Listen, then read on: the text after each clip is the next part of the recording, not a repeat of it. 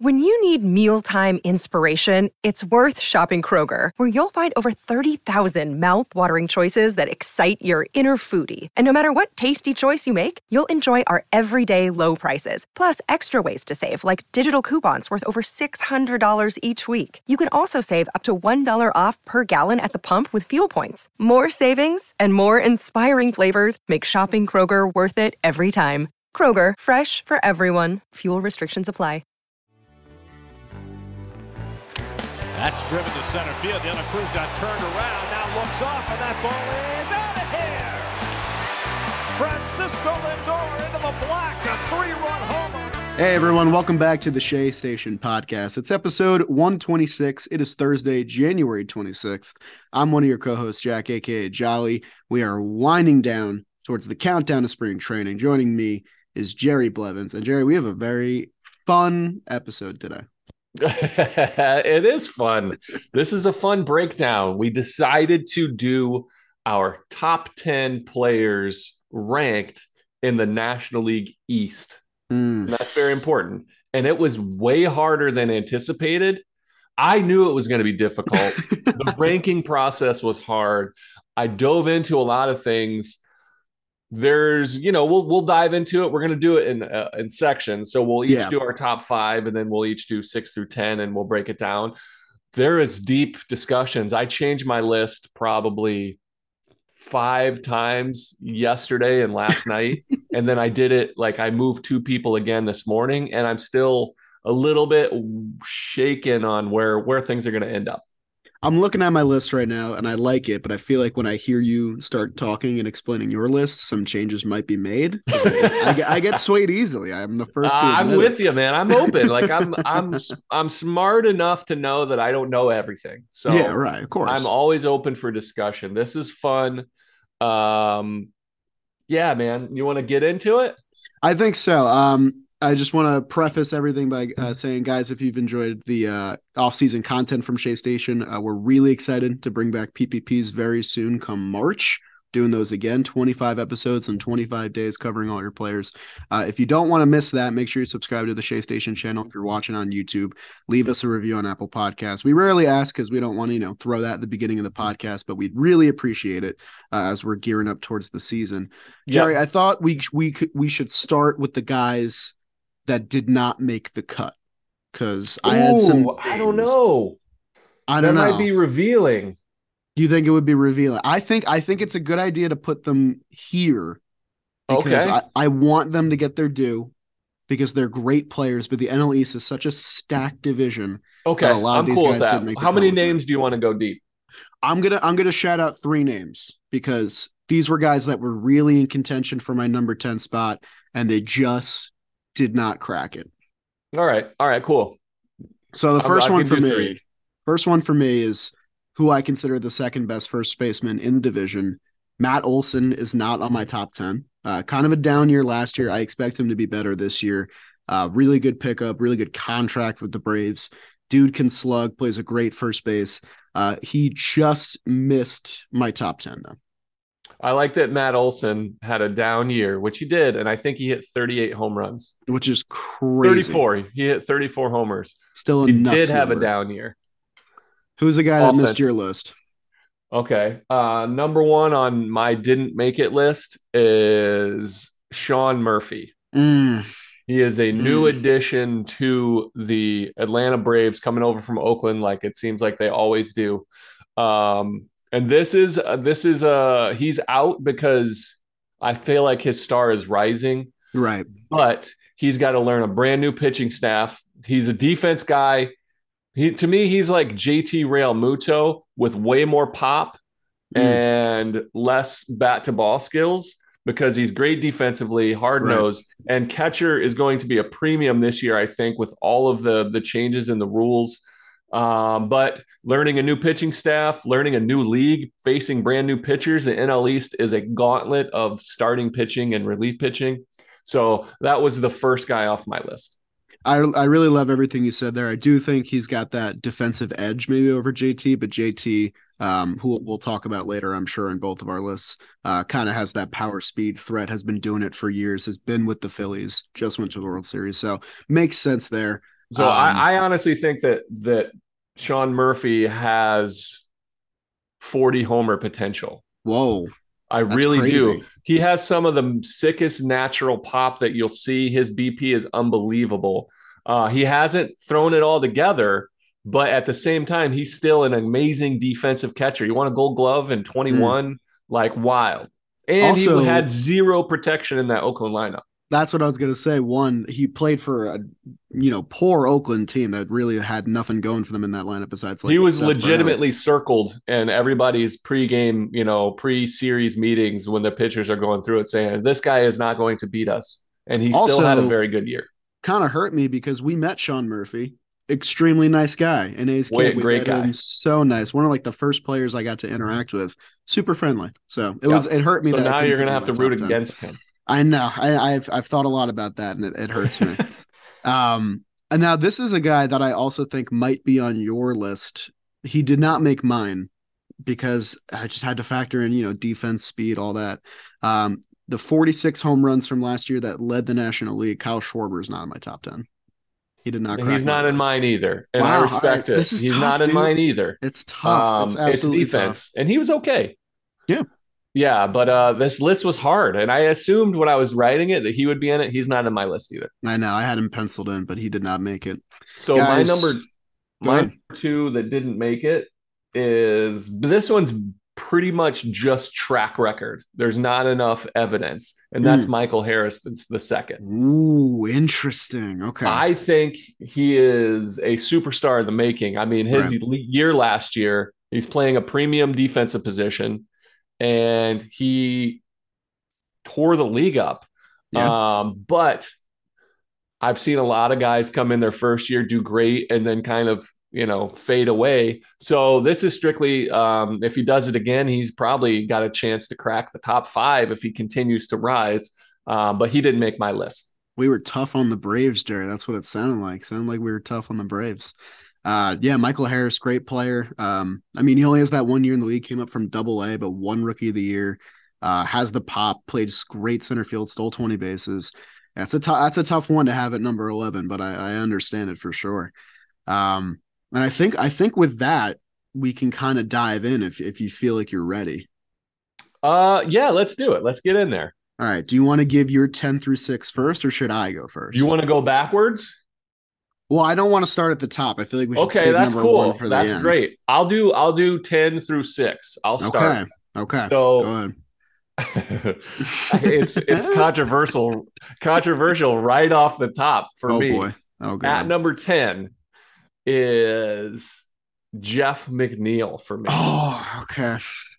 So this was hard, and I when I first just wrote the list down, I was thinking he was probably going to be 5 or 6, but it got deeper, and I almost bumped him out a few times. It's wild. He could be higher, he could be lower. The lack of power production is a big miss in this, but his bat to ball skills are great.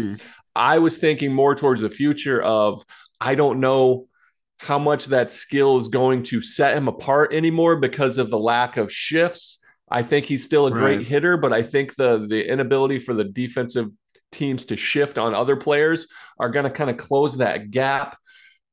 And I don't think his defensive versatility is going to be quite as utilized anymore because I think he's probably just going to play second base. Right.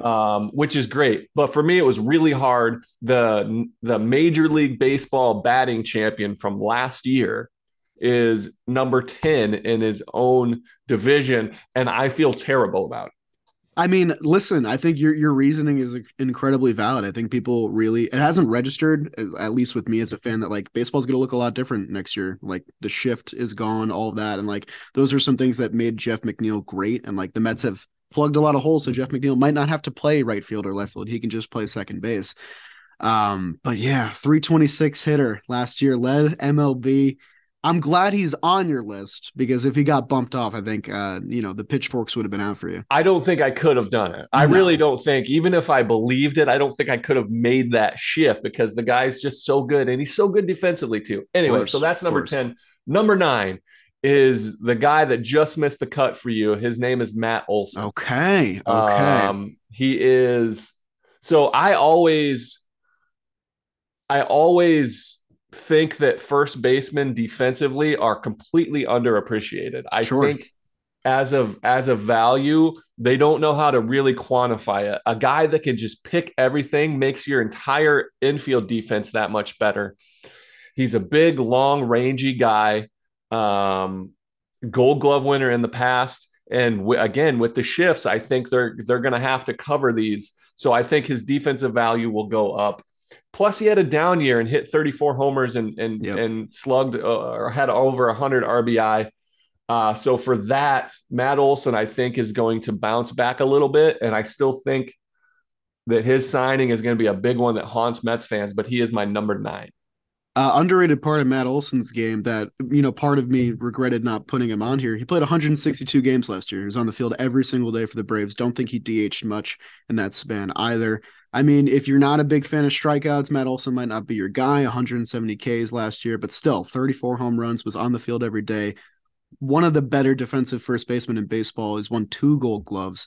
Like, definitively, like the race between him and Pete Alonso is so tight in my head because they're just so good at different things, but they both profile as elite first basemen.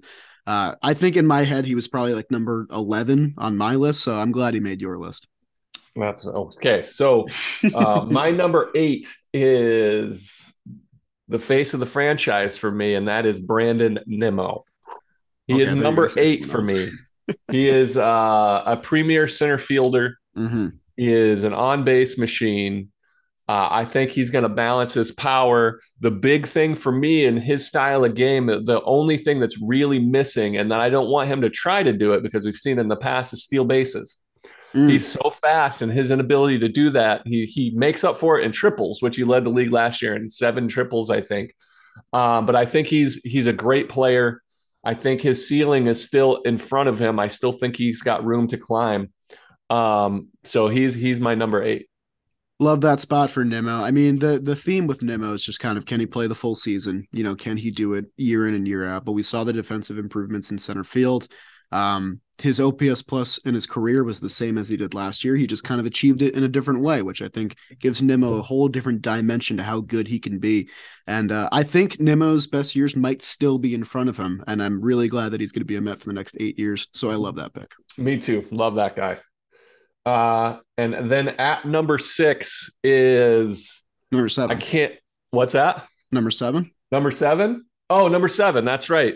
It is a battle first baseman, because at number 7 is the polar bear himself, Mr. Pete Alonso. Okay. Now, I didn't know where Pete go because he was in my top 5 to start, and then I started compiling. If he hits 50 homers, he climbs back up into that.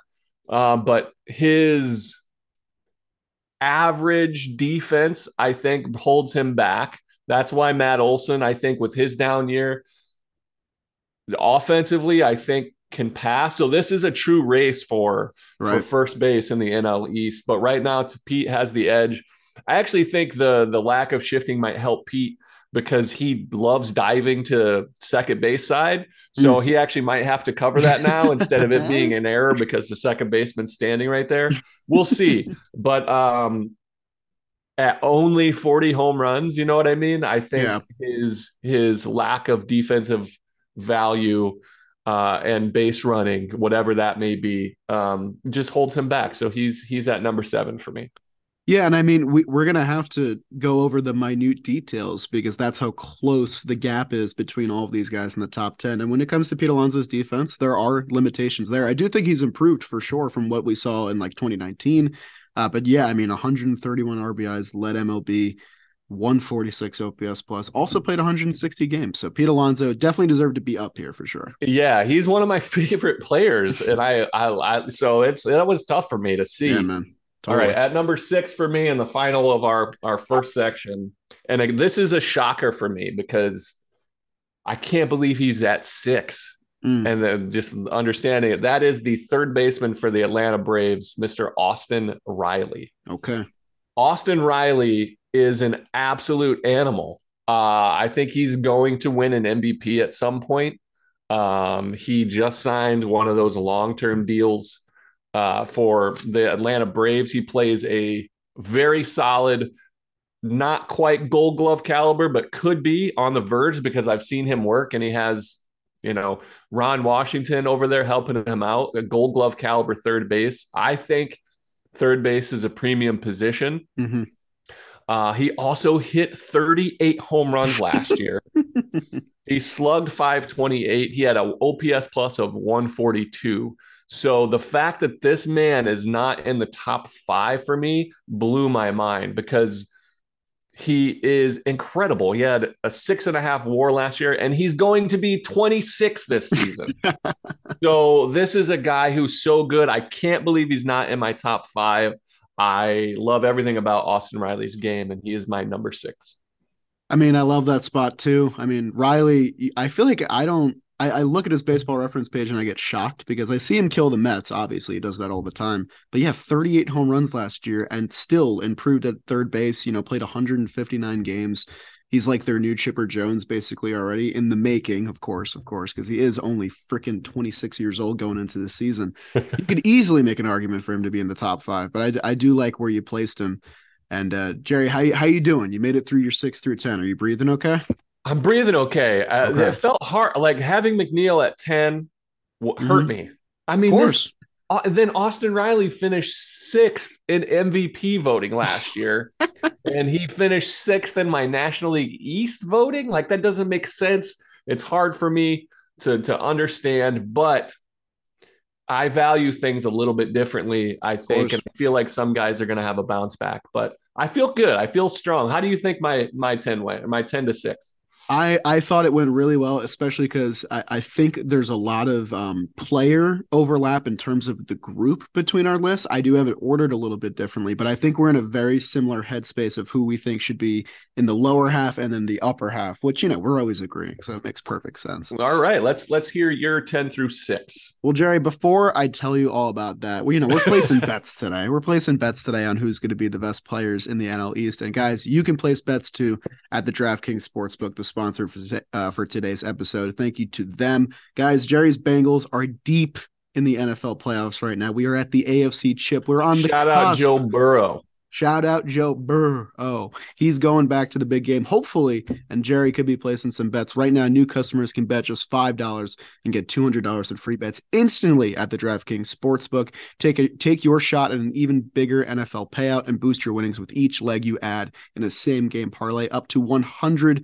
And guys, we have a code that you can use to do it. Use code Shea, bet $5 on the conference championship games, and get $200 in free bets instantly only at the DraftKings Sportsbook with code Shea. Use their easy-to-use app. Download it today. Place some bets. Minimum age and eligibility restrictions apply. See show notes for details. Thank you to DraftKings for sponsoring this very contentious episode of Shea Station.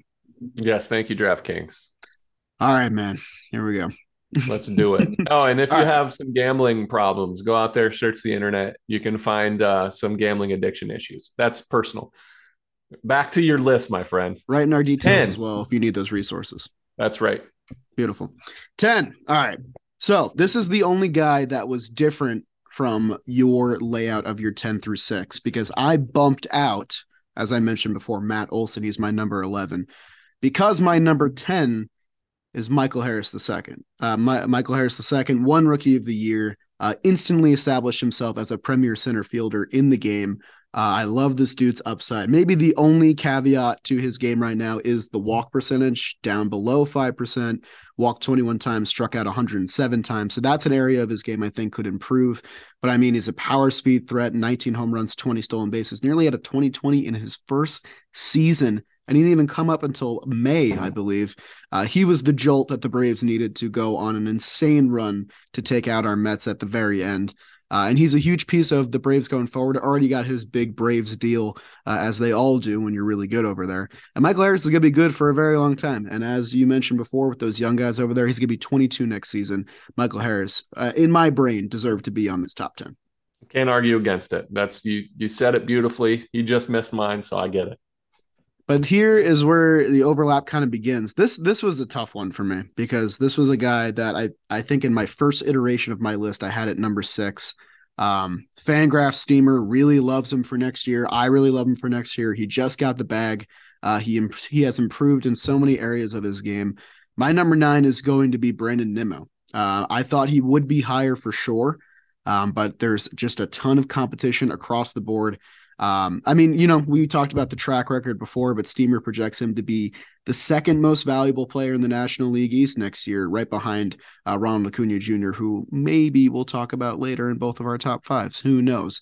But Brandon Nimmo, on-base machine, you guys are very familiar with his game. Introduced a lot of slugging to his game last year with 16 home runs, led the National League in triples.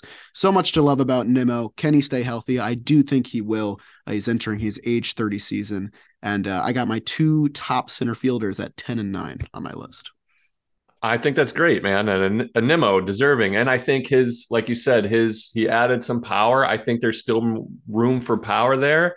And I think he could balance that out with his amazing, he had a down year as far as on base percentage goes. Right. I think he can balance that out and really figure out who he is and climb right back into where you think he belongs and even higher. Absolutely. The 8 through 6 was, I think, the toughest part of my list. I don't know about you. Honestly, the top was a little bit easier for me than 8 through 6. Okay. I'm mulling the decision as I'm about to say it and, get it published, and now it's permanent. Because it feels low. Final thoughts. Okay. It feels low because he's so good and he kills our team. But I am going to put Austin Riley at number 8. Obviously, I got a little bias towards my Mets, and I'm trying to be as unbiased as possible. Austin Riley, he's been doing it for a couple of years now. 2021 and 2022 were really the breakout of Austin Riley, the product that Braves fans thought they would see when he first came up in 19. He's becoming a seasoned MLB hitter as he goes for this 3rd consistent year of production. We still the minute details is really where it comes down to here for me, because he's never had that OPS above 900. He still hasn't cracked that 40 home run season. The defense has improved, but that's always kind of been a limitation for him. But at the same time, 2 top 7 MVP finishes. He played 160 and then 159 games back-to-back years. Steamer still likes him for next year as well, and that's a potent Braves lineup with a bunch of valuable guys in there. Austin Riley is going to be a problem for as long as that Braves contract lasts, which is going to be a very long time. And I think the gap between him and my next 2 players is so small. So small. Austin Riley, Silver Slugger, 7th in MVP, 6th in MVP, 160 games, 159 games. His defense, I think you might be underappreciating how good he is defensively, but he is getting better. I thought I had him low at 6 and you have him at 8. I hope he doesn't listen and take this personally. If he's listening to Shea Station, I'll be kind of confused. I'm not gonna lie. Okay. We're all teammates. He might just be chiming that's true. Tuning in. Maybe that's why you rated him high. You guys are buddies. That makes sense. All right. Number 7. This is tough. Yeah, this is tough. All right. Number 7, I have who I believe to be the best or the second best pure hitter in the National League East, and that's going to be Jeff McNeil. I factored in a lot of the things that you sort of factored into rating him lower as a plus for Jeff McNeil. Jeff McNeil has arguably the best bat-to-ball skills in the division. He showed defensive prowess at 3 different positions in second and left field and right field. We've seen him play third pretty well as well. Jeff McNeil, you can kind of plug and play him wherever you want. And regardless of what you do, he's going to hit and he's going to make plays. And that's exactly what he did last year. I'm a batting average guy, even though, I'm kind of, the analytical guy. I do love batting average, and he won the batting title last year. I think he got away from just trying to slug, and I think that really helped out his game. But I still think it could be part of his game some point down the line. I think Jeff McNeil, his best years might still be in front of him. He's a guy I hope the Mets lock up. He hit nearly 40 doubles last year in addition to everything else he did. And I think, defense is something I factored in a lot in terms of kind of separating the different tiers of this list. And I think that's where Jeff McNeil got a little bit of an edge. Yeah, I don't hate it. I think Jeff McNeil was number 6 on my initial list, and then I started to dive into the numbers. So I like him there. I think he fits. I think he's deserving. And you could argue that he could be higher. So I like Absolutely. It. And then number 6, I went with my polar bear, Pete Alonso. He cracks up here. I mean, I was talking about defense before, but at the same time, a guy that can hit you 45 to 50 home runs in a season needs to be near the top 5. I do think defense kind of kept him out of my top 5 for sure. He's a guy that the WAR statistic doesn't love as much as the other guys, but he brings it every day on the field. Played 160 games last year. We love our RBIs. He had 131 last year, which was by far and away the most in MLB. 146 on his OPS plus. He was one of the most feared hitters in the league as well. He walked intentionally 16 times last year, which led the National League. A top 8 MVP finish. Somehow he still hasn't won a Silver Slugger yet, which is bonkers to me. But Pete Alonso, he's going to be probably the home run king for the Mets if he stays a Met for, a decent bit of time here. And hopefully he's another guy that the Mets are prioritizing keeping around for the long term. Yeah, I mean, I can't fathom the Mets without Pete Alonso because they need him. They need that power production. He has been nothing but reliable. I think his defense is very serviceable. It's not a negative, but it's not a plus. That is a guarantee. Like he's not you can't add to his value because of defense, but you definitely can't take away. He's not a Schwarber Castellanos style. Exactly. But I love the polar bear. Think he could be Mount Rushmore of New York Mets, down the road. Hopefully they lock him up. Hopefully they do. And Jerry, we're down to it, man. We're down to it. So I think we'll go back and forth with each number here. Okay. If that's cool with you. That's cool. I want you to go first since I got to talk about all the players first in the 10 through 6. Sure. Because we had basically the same 10 through 6, which is, which is a good sign. That's a good sign. So this is where things get interesting. Okay. So whoever picks the guy first will be able to talk about it. So I'll let you take the top 5 here. Okay. So I said to you before we started recording that I think if there's one spot where we might have the exact same player, it's going to be number 5 because this guy is incredibly elite. He is the best player in baseball at his position.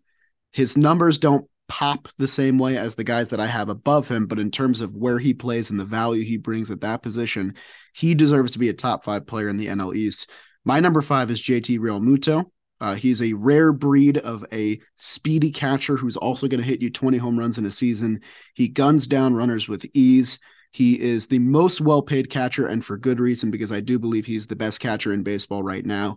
And he was a huge reason why the Phillies were able to go on that miracle run in the last playoffs where they made it to the World Series. JT Realmuto is a guy that I wish we paid to be our catcher. We did not, and that's okay because we got some talented guys in the pipeline. But he is a force to be reckoned with, a 6.5 WAR player in 2022.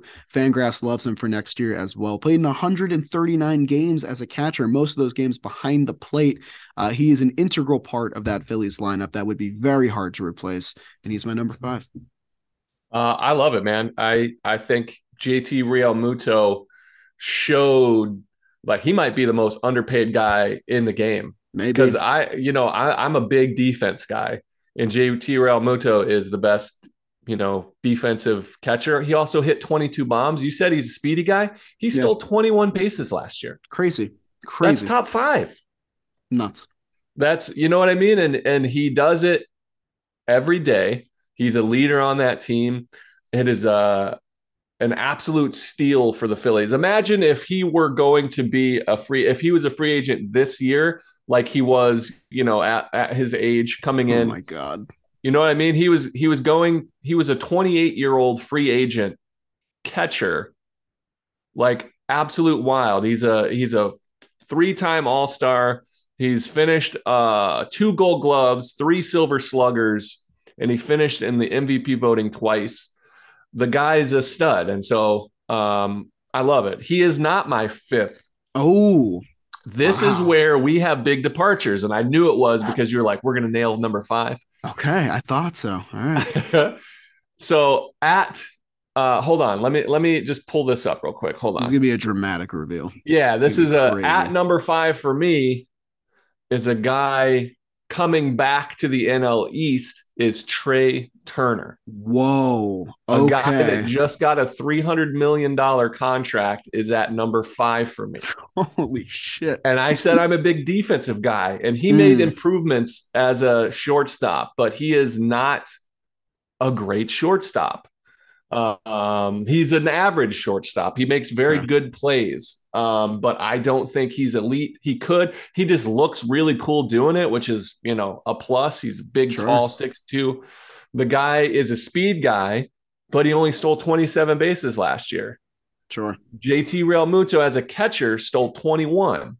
So to me, that is an overrated part of his game. I don't think he's going to continue to steal bases. He had 11 in 50 games last year, or I'm sorry, he had not 11, he had 32 in 2021, and that's a big departure. Right. So if he gets back up into the 30s, I'm for it. He's not a huge homer guy because he only hit 21 last year. Realmuto had more. But I think his ceiling is obviously up because he is a superstar. He is a true, legit superstar.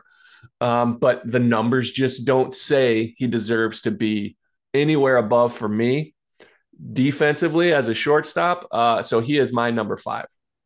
Yeah, that is not what I was expecting for sure. I know it But wouldn't be. listen, like the everything, like we said before, the gaps in between are going to be really tight here.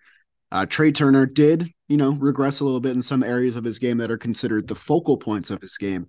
But I do believe a big factor for me with having him above 5. I think Citizens Bank Park is going to be a dream ballpark for Trey Turner. I think he's going to produce more power than ever. I think, with the potent Phillies lineup surrounding him, he's going to be very, very well protected. And he was on the Dodgers for sure. That's another great lineup. But I think that in the immediate future, Trey Turner is going to be a very, very good player. Who knows how that contract ages, because paying that guy, for 11 years, a guy that thrives on speed, could not fare well. But the Phillies are buying for now. So I understand where the move came from. I respect it, though. Number 5, I respect it. That's my number 5. How we feeling? Good. I think, to be honest, I thought Austin Riley probably deserved to be above Trey Turner. Wow. So for me, like if Okay. I were switching it, it's hard to tell a guy that just had $300 million gone his way that he doesn't deserve to be in the top 5 of his division. Right. But you got to do it. For me, he regressed in a lot of parts last year. He hit under 300 for the first time since 2019. Mm. He just didn't. I don't know. I love his game. I love watching him play. I think he's great. He's a handsome guy. That helps. That does help. But this is a tough league, man. This is a tough list. So he was my number 5. Do you want to reveal your number 4, or do you want me to go? I think you take this one now. Okay. All right. At number 4 for me was a tough one. Mm-hmm. This guy could be number 1 going into next year's list. Any of these guys in the top 5, in my opinion, could be number 1. This one has a good chance because his name at number 4 for me is Ronald Acuna Jr. Okay.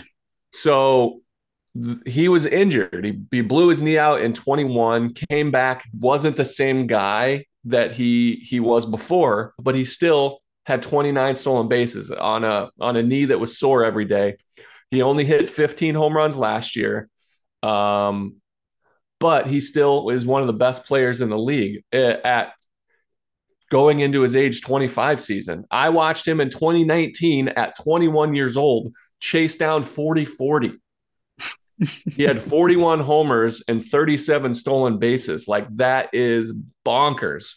The guy is elite superstar in this game. If he returns to being healthy, I think he has a chance to be number 1. The big drawback for me is his defense. Right. And I think his ceiling defensively he could win a Gold Glove defensively. I think if he really put the work in, he might do that. He's below average in right field. He has an absolute cannon, and he's fast. So I think he should be able to do it, and he might do it just by getting reps out there. But that's the one thing holding him back, that and his health moving forward. And so Ronald Acuna is a star rising for me. Again, people forget about him at number 4. Yeah, I mean, if you ask me in 2019, 2020, 2021, I don't think there's any argument that he's not number one. I mean, the health has to be a concern because it's been a rough couple years getting him on the field. But at the same time, the upside of Ronald Acuna Jr. is a 40-40 player with upside defense. We haven't seen all of that. The defense has regressed. He's become a primary right fielder. But at the same time, like, this dude is such a stud. He's only going to be 25 years old, even though he's been in the league for 5 years already. And believe it or not, Jerry, I mentioned before the podcast that I thought number 5 would be the same. It turns out number 4 would be the same because I also have Ronald Acuna Jr. at my number 4. Again, this guy could easily be number 1. I think 1 through 4, or even 5 on my list could be considered interchangeable. I just need to see Ronnie play at least, like 130, 140 games. Can he get back on the field, play every day, improve in right field, and still maintain the power and speed that he's been known for throughout his entire career? Because if he does, he's an easy MVP frontrunner and the face of the Braves like he had been in the past. I just got to see it first. I think the track record is the biggest thing for me, kind of sliding him down the list here.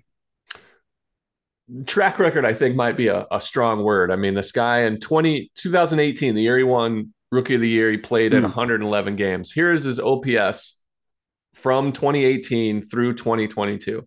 917, 883 the year he went almost 40-40, 987, 990 in 21. He was on his way to MVP in 82 games. So exactly, half a season almost. He hit 24 homers, had 52 RBI. He stole 17 bases in half a season, and then he blew his knee out. He was on his way. That was 990. And then last year he played in 119 games, but he was coming back off of a blown out knee. So if this guy returns to that 2021 form, which was the best he's ever been and rising, I think this guy is special. And if you've watched anything on Twitter lately, he's doing some things in winter ball that's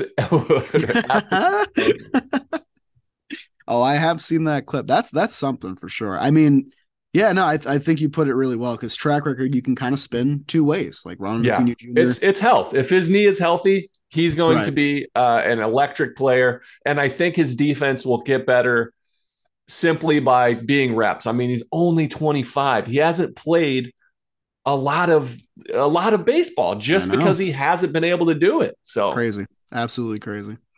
Yeah, I mean, I love that for us. We finally we nailed one together, which was good, and now we're at the top 3.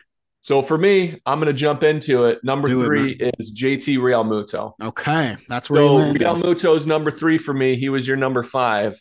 I just think catcher is so valuable, and he is by far the best catcher in the game today. And it's not even close. And we saw as Mets fans and followers of the Mets how tough it is when you have an absolute out in one spot in the lineup. We just couldn't fill it. We had the bright lights of Francisco Alvarez, the hopes and dreams of a guy that could be this. He could be. We hope at some point he approaches what JT Realmuto is. He maybe have a better offensive years versus defense. Who knows? But Realmuto is the best defensive catcher in the game. He's also the best offensive catcher in the game. Yeah, it's bonkers. So for me, he is number 1, and the fact that he's at number 3, the fact that he's with the rules and the base running, all the things that are changing, I think his defense is even going to play up this year. Dude, I mean, I love it because I think catcher we underrate all the time, and I think on one of my original lists, he was up there, I think at number 3 or number 4. I had to slide him down, move him down slightly. But I mean, you cannot underrate how good JT Realmuto is and how much that brings to a lineup, because for so many teams, catcher is a black hole kind of. It's just a guy that can play the position adequately and give you a couple hits at certain times. Like we love Tomas Nido. We're big Tomas Nido guys. We were really happy when Nido got paid. Absolutely. But imagine this lineup if you plug in JT Realmuto, the entire it'd be unbelievable. He would be the guy protecting Pete Alonso. He might even be above Pete Alonso. He might move Lindor down because he steals bags. He's a better base runner than a lot of guys. Like, who knows? but it is an absolute luxury to have that guy in your lineup. And without him in their catcher, the Phillies are lost, I think. Right. No, I definitely agree. And I mean, like, you plug into any team that's a fringe contender or a serious contender, and that gives them 5 to 6 extra wins and fills a position for years that every team would like to have JT Realmuto, in that position. So yeah. I love him at number 3. I like that pick a lot. Okay. All right. This was tough. This was tough. Okay. At number 3, and I think if you asked me in 2021, he would have been number 1. I think that defense is a big thing here. Injury is a big thing here. And this was tough because this is, in my opinion, other than Aaron Judge, the most feared hitter in the league. My number 3 is going to be Bryce Harper. It's tough for me because he's good to be coming back from, I don't know if it's Tommy John surgery, but definitely fixing something with his throwing arm. We don't know what his defensive outlook will look like when he comes back, and he's going to be missing part of this season. But at the same time, it's Bryce fucking Harper, dude. Like, he's easily the best pure hitter in baseball, a mix of power, and he still got that speed, still stole 11 bases last year. He had an OPS above 1 dot in 2021, almost single-handedly brought the Phillies to the cusp of glory in the playoffs last year, and did it with basically a non-functional right hand, which is incredible.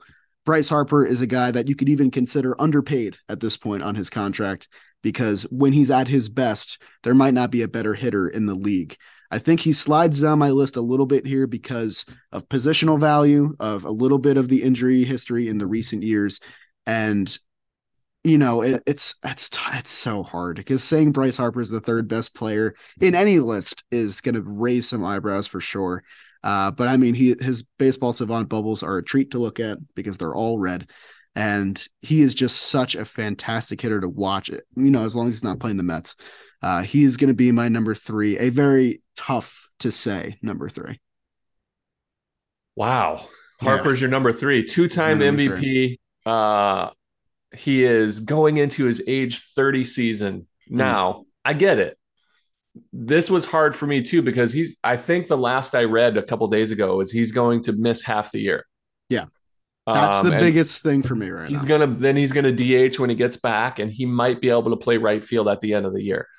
That we're talking best players. We're not saying most impactful for next season. We're saying best players.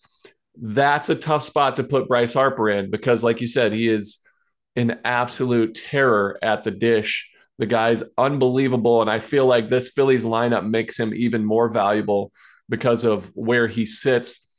He has 3 years of over 1,000 OPS, and we were just talking about guys with, trying to touch that 900 number. This guy is unbelievable, and he's going to be healthy. Tommy John, as a position player, is not an easy rehab, but these guys bounce back just fine. He's solid in the outfield. He's learned how to maintain himself and keep himself healthy and able to play. He's played since 2018. He played in 159, 157, 58 in the 2020 season, 141 games, and then his elbow, and then 99 games last year. Came back from that thumb. Again, not his fault. He got, hit in the thumb. This guy is one of the best players in the game.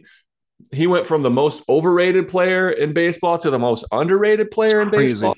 He went from people hate him because he would smile around the bases to being stoic.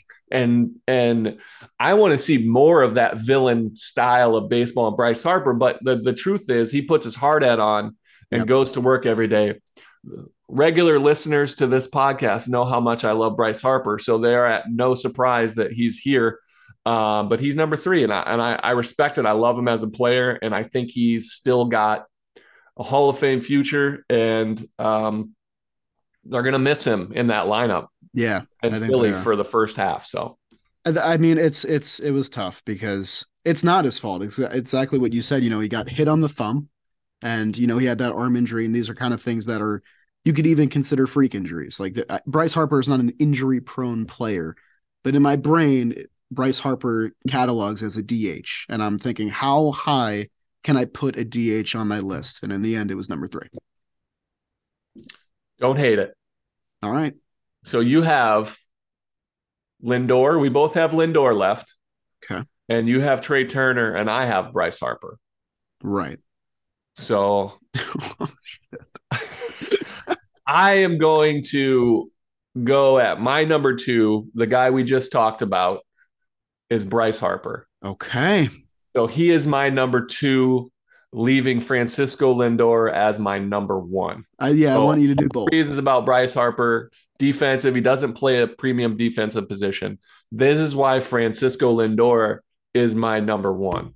Lindor, I feel like people undervalue what he did because they still feel like 2021 is a part of it.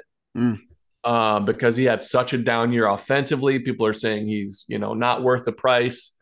But the truth is that his deal actually didn't kick in until last year. You know what I mean? Because he was, it didn't kick in. But he is 5 months younger than Trey Turner, who just got paid. And, that might be shocking to everybody. The guy hit 270 last year. He slugged 449. It's down from his great Cleveland years, but there's still room for him there. I think he still can come back and be that 30 home run guy. He hit 26. He drove in 107 runs. He played in 161 games. He missed 1 game from a broken finger on his throwing hand, and I think that hurt him defensively more than it did offensively, but it did hurt his power production for like a solid month at least. So his 26 homers could have been 30 easily. I still think his best years might be ahead of him. He is an absolute Gold Glove caliber, should be for the future. The guy plays every day. He plays incredibly well. He will be even more valuable defensively because of the shifting and everything. A great leader on the field. He is my number 1 best player in the National League East, and that's Francisco Lindor. I love it, Jerry. I love it. I mean, we're talking about underrated players in the game. I think the spotlight went on Lindor early in that big deal, and I think last year he quietly put together one of the best seasons in baseball. I think, if you're looking for the poster boy of we don't value defense enough, it's Francisco Lindor, because the guy hit 26 home runs. He had over 100 RBIs, batted 270, finished top 10 in MVP voting, and didn't even make the freaking All-Star team, man, if you can believe that. Shortstop, in my opinion, is the hardest position maybe to play in any sport. Maybe besides quarterback, if we really want to get to the nitty-gritty. But having a plus in every tool of the game at your shortstop position is something that I consider invaluable, which is why 2 shortstops landed in my top 2. It was almost Bryce Harper up here too, because he's that freaking good. My God. And it was tough. It was definitely tough because the gap between Francisco Lindor and Trey Turner is extremely slight, which is why I loved the Trey Turner move for the Phillies, because how do we get an edge in this division? Well, let's match what the Mets did, and let's get an all-star shortstop of our own. In the end, for me, Francisco Lindor did land at number 2 for me. I do think that the upside for Francisco Lindor is there, and I do think that the Mets deal for Francisco Lindor will age better than the deal for Phillies and Trey Turner. In the immediate future, in the right now, I do take Trey Turner as a better player. I think it's just so slight because Francisco Lindor does have that defensive edge. He did break out and have a much better year last year than his 2021 season. But Trey Turner, for a long time, has been the best power speed threat in baseball. Rightly gets that big deal with the Phillies. I think he's going to rake at Citizens Bank Park, whereas Citi Field is kind of a tougher ballpark to hit in that Francisco Lindor is getting acclimated in. But still, Trey Turner has put together 1, 2, 3 2020 seasons in his career. Last year, he finished top 10 in MVP voting, won a Silver Slugger, made the All-Star team. The strikeouts are a cause for concern for me for sure, but at the same time, Turner played 160 games, improved defensively, was one of the fastest guys in baseball. And I think that, 5 years down the line, if you ask me again, I could scoff at this notion that I ever put Turner above Lindor. But in my brain right now, I think it's just so like this could be the two best shortstops in baseball, and they happen to play for the same division. So I'm glad that they ended up at my top two. But right now, I have Trey Turner at number one. Wow, that's an upset for me, and I like it. These guys are. This is subjective. You know what I mean? And this is what is it about Trey Turner's game that puts him above Lindor? Like, is it the base running that edges him out? I think so. For me, it's going to be, I'm looking at a little bit of upside because I do think Trey Turner has easy 30 home run potential playing for the Phillies next season. I think you're going to see a lot of his RBI totals go up with this potent Phillies lineup around him. I think he's playing for a fun ball club that he's going to fit into well. And I think that these next 3 years could easily be the best of Trey Turner's career. I think the speed is a huge thing for me because that's kind of a thing that Philly was missing with their lineup. They had pretty much every piece in place in terms of power and contact hitting, and now they have the best speedster in baseball. And in 2021, Trey Turner won the batting title, got the most hits of any major leaguer, hit 28 home runs, stole 32 bases, finished top 5 in MVP voting, and did it playing for 2 different teams. I think, I didn't really factor in playoff hitting, and that's kind of the thing that a lot of people bring up when they talk about Trey Turner. He does go a little bit quiet in October for sure, but at the same time, I think Trey Turner's upside these next 3 years, the Phillies are going to get their money's worth. We'll see 11 years down the line, but for these next 3 years, I think Trey Turner is probably going to be the best player in the National League East.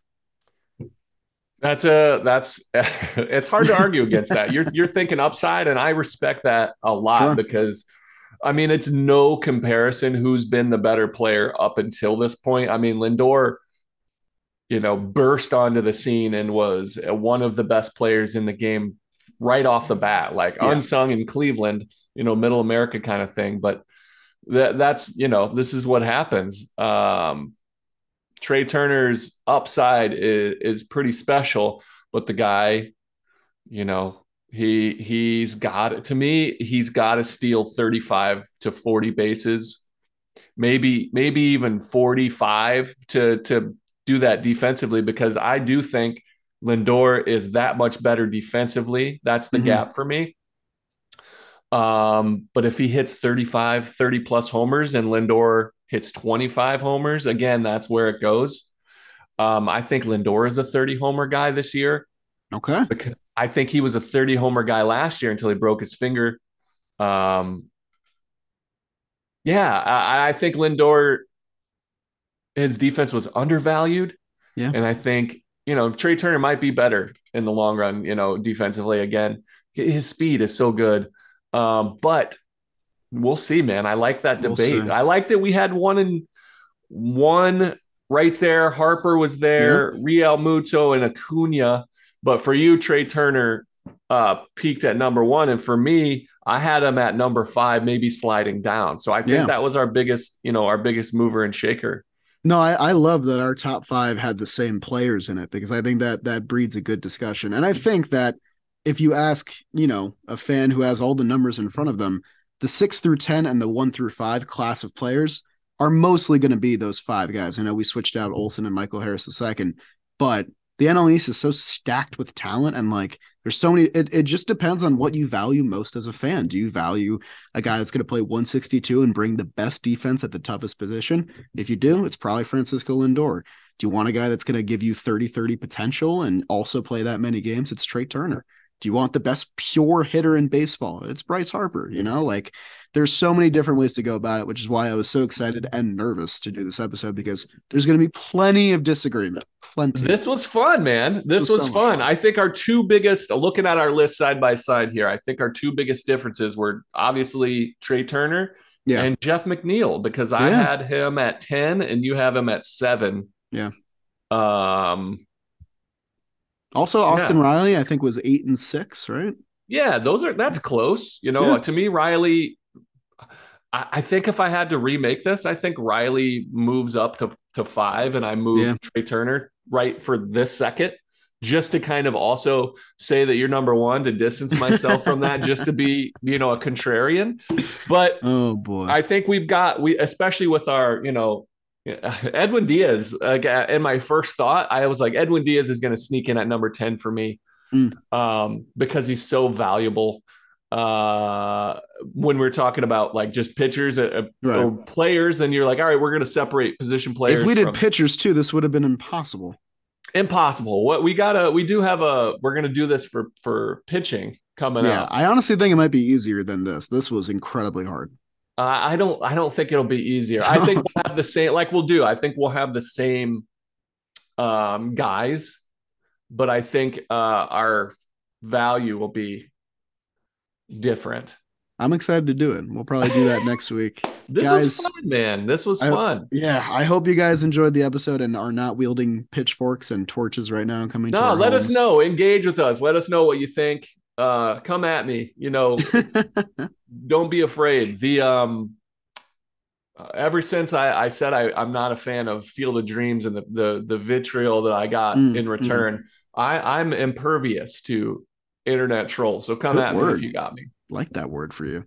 Yeah, guys, definitely leave us a comment down below, letting us know what your list is, what you agreed with, what you disagreed with. We love to hear from you guys. Give us your list.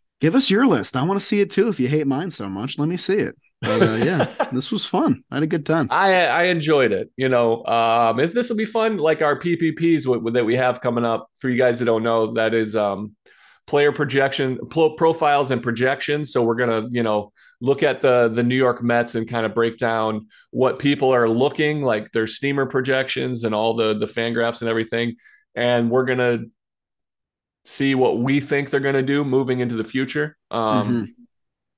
There's one guy that we both left off and both didn't mention that could easily jump back in. He's old, but Starling Marte. Yeah, I know. He was on my snub list. You're talking about speed. He's a very Trey Turner-like player. Yeah. But he's playing right field versus center field, not premium. And you talk about a guy that when the Mets were missing him, things fell apart. That's Starling Marte. People forget that when he wasn't around in September, that's the first time in the season things went awry. He's important.